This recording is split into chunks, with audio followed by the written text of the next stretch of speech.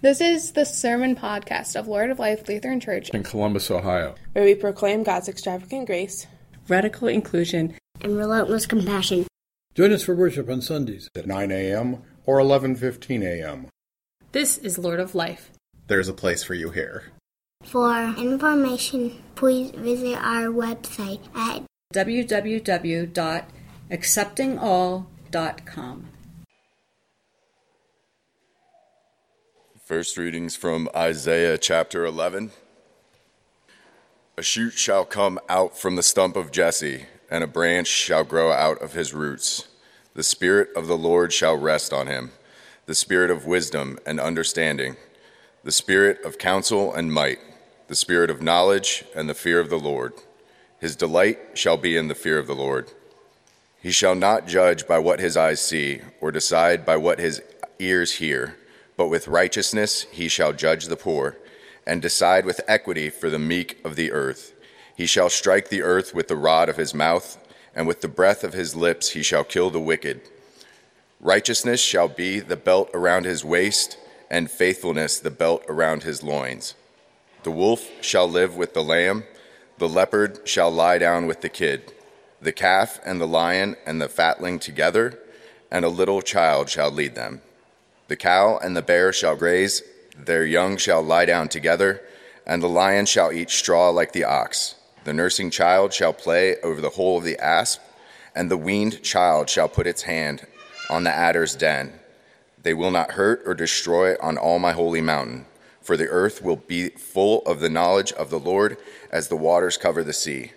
On that day the root of Jesse shall stand as a signal to the peoples. The nations shall inquire of him, and his dwelling shall be glorious.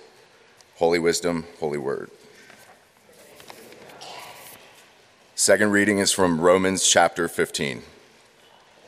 Whatever was written in former days was written for our instruction, so that by steadfastness and by the encouragement of the Scriptures we might have hope.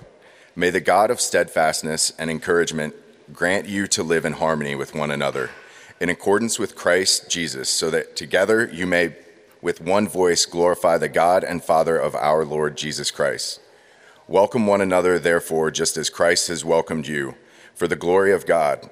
For I tell you that Christ has become a servant of the circumcised on behalf of the truth of God, in order that he might confirm the promises given to the patriarchs, and in order that Gentiles might glorify God for his mercy. As it is written, therefore I will confess you among the Gentiles and sing praises to your name. And again he says, rejoice, O Gentiles, with his people. And again, praise the Lord, all you Gentiles, and let the peoples praise him.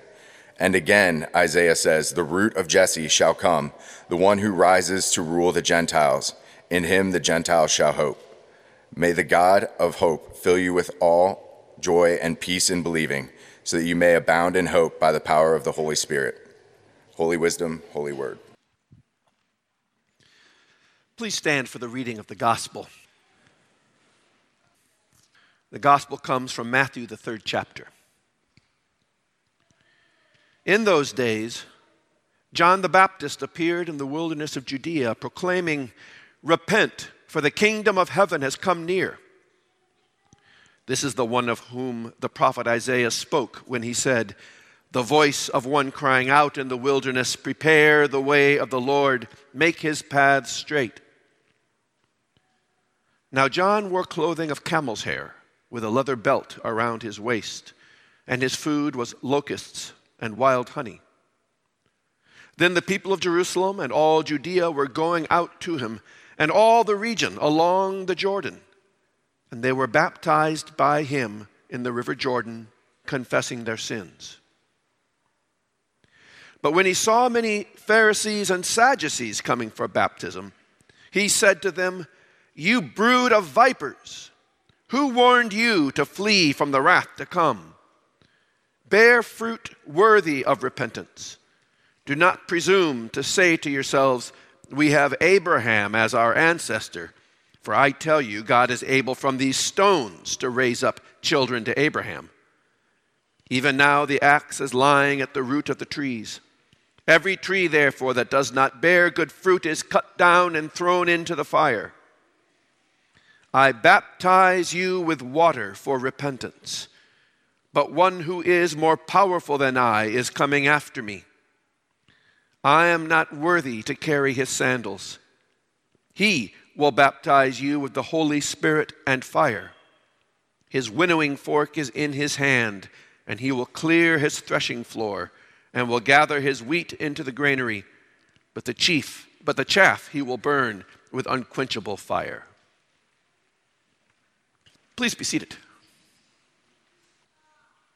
I learned long ago in ministry that Christmas Eve is not the time to try a whole bunch of new things. People like what they know. Christmas seems to be a time when we get back to our roots. We reconnect with family.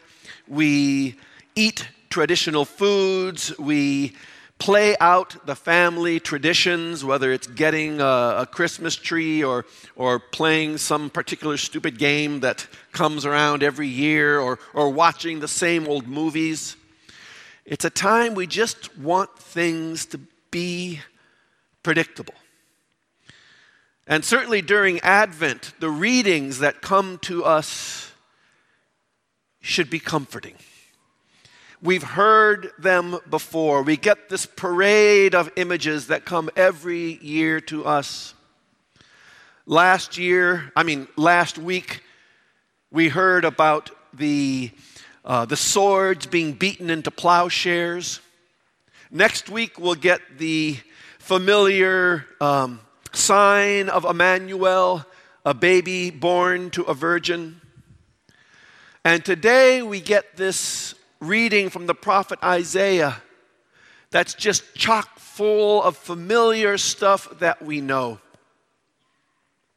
First of all, we get the mention of the shoot coming forth from the stump of Jesse, an image that gets picked up as one of the antiphons. It's a beautiful and poignant image of the shattered, destitute nature of the Jews at that time and their hope for new life, their hope for a new branch that would come out and signal the beginning of a new future. And then in the middle, we get those familiar words describing the Spirit of God that will come to rest on this future leader. The words that invoke a spirit of wisdom and understanding, a spirit of counsel and might, a spirit of knowledge and the fear of the Lord. Words that should sound familiar because they are the words that we speak over all those that we baptize, invoking that same spirit, and maybe in a sense recognizing in each child that is baptized that somehow they too embody this Messiah that we are waiting for. And then finally we get perhaps the best known image, Isaiah's image of the peaceable kingdom. That pastoral scene with lions and bears and lambs and fatlings all commingling without violence, without conflict. And certainly it is an image that has inspired so many artists and has attracted the attention of so many theologians and biblical scholars reflecting on it. Perhaps none with more insight than Woody Allen, who said that the leopard will lie down with the lamb, but the lamb won't get much sleep. And certainly it does kind of invoke a certain anxiety. How did all those predators get in to the kingdom? Where did they come from? I mean, in spite of all their professions to be grass eaters, I'd still prefer that my lions be caged because I don't like the way they look at me. And yet there they are. Indeed, the kingdom seems to be full of them. For every fatling, for every calf, for every kid, for every lamb, there's a corresponding wolf, bear, leopard, viper, snake. Snakes, for Pete's sake. That one seems particularly surprising since weren't they part of the original curse on humankind? That the snake was cursed to always be trying to bite us on the heel, and we were cursed to always be trying to stomp on its head, which has led to this dance of death down through the ages, and we're still creeped out by snakes. And yet, who invited them in?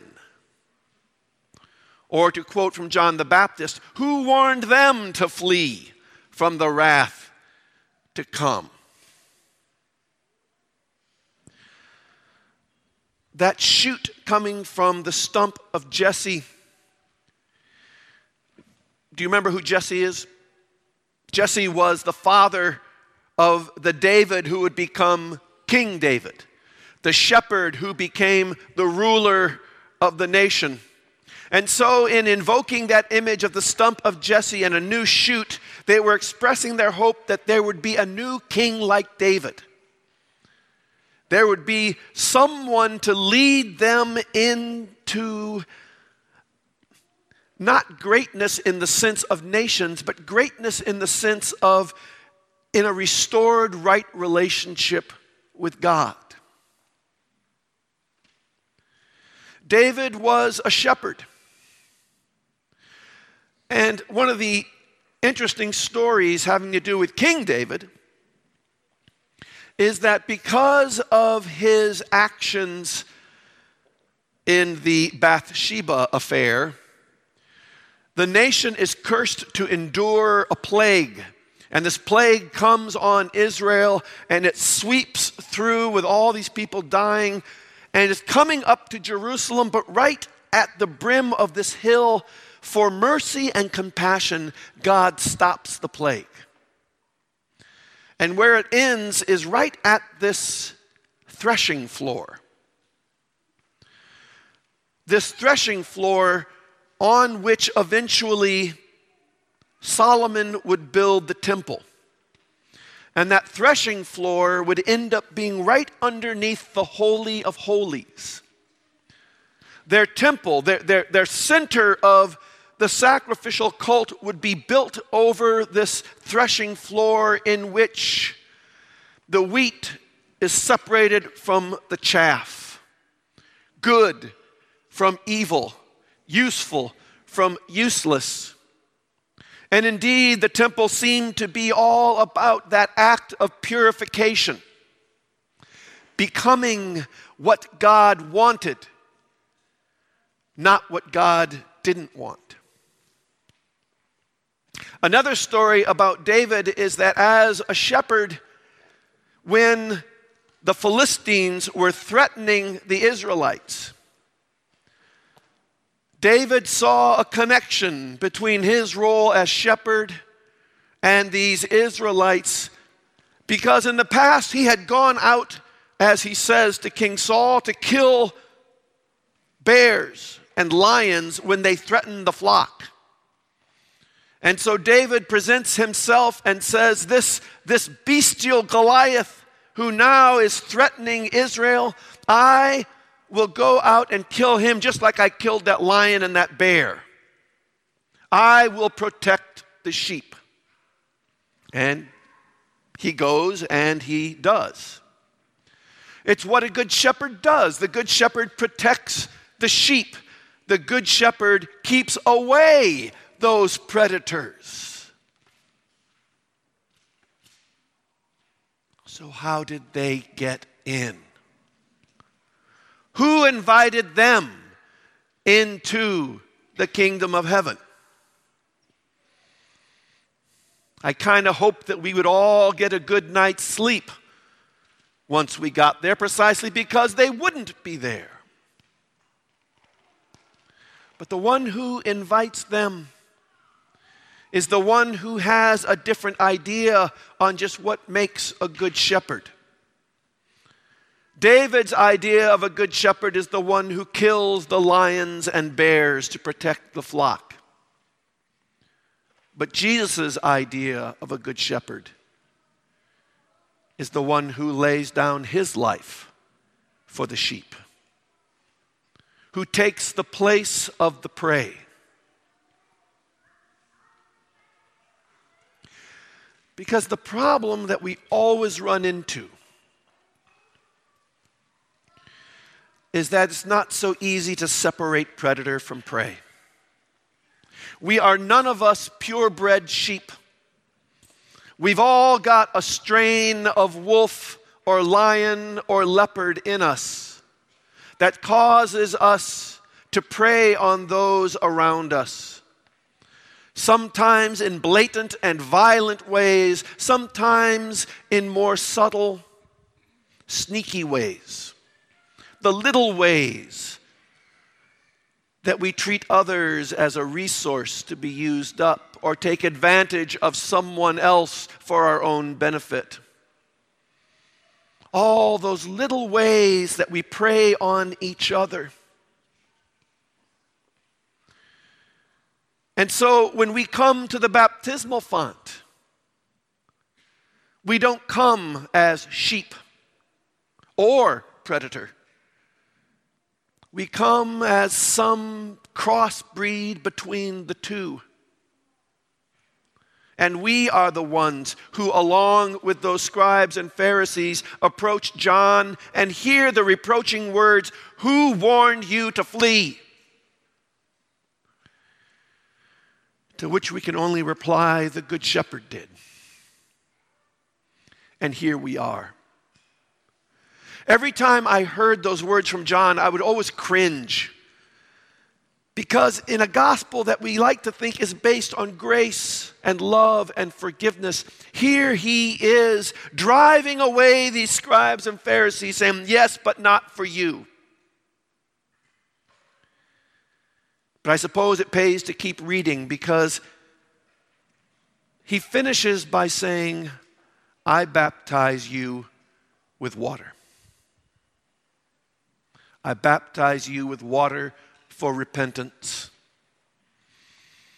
Just like we say to those who come to this font. And we baptize them in the name of our Lord Jesus, the Good Shepherd, the one who lays his life down. The one who comes and asks even predators to repent. But even when we don't, even when we keep on going with our predatory ways, he invites us again and again and again, and finally lays his own life down so that the kingdom of God might be populated not just with sheep, but with all those who need to be there. The kingdom of God is not about want, it's about need. It's about what we need. We need this one to come, this one that we are waiting for. And whether we bleat or howl at the moon, we need what this one brings. Because he has shown that his purifying fire is gracious. And that his winnowing fork apparently has very broadly spaced tines. Because it's just amazing who one discovers living in the kingdom of God. In this case, lions, leopards, bears, wolves, people who look just like us. Amen.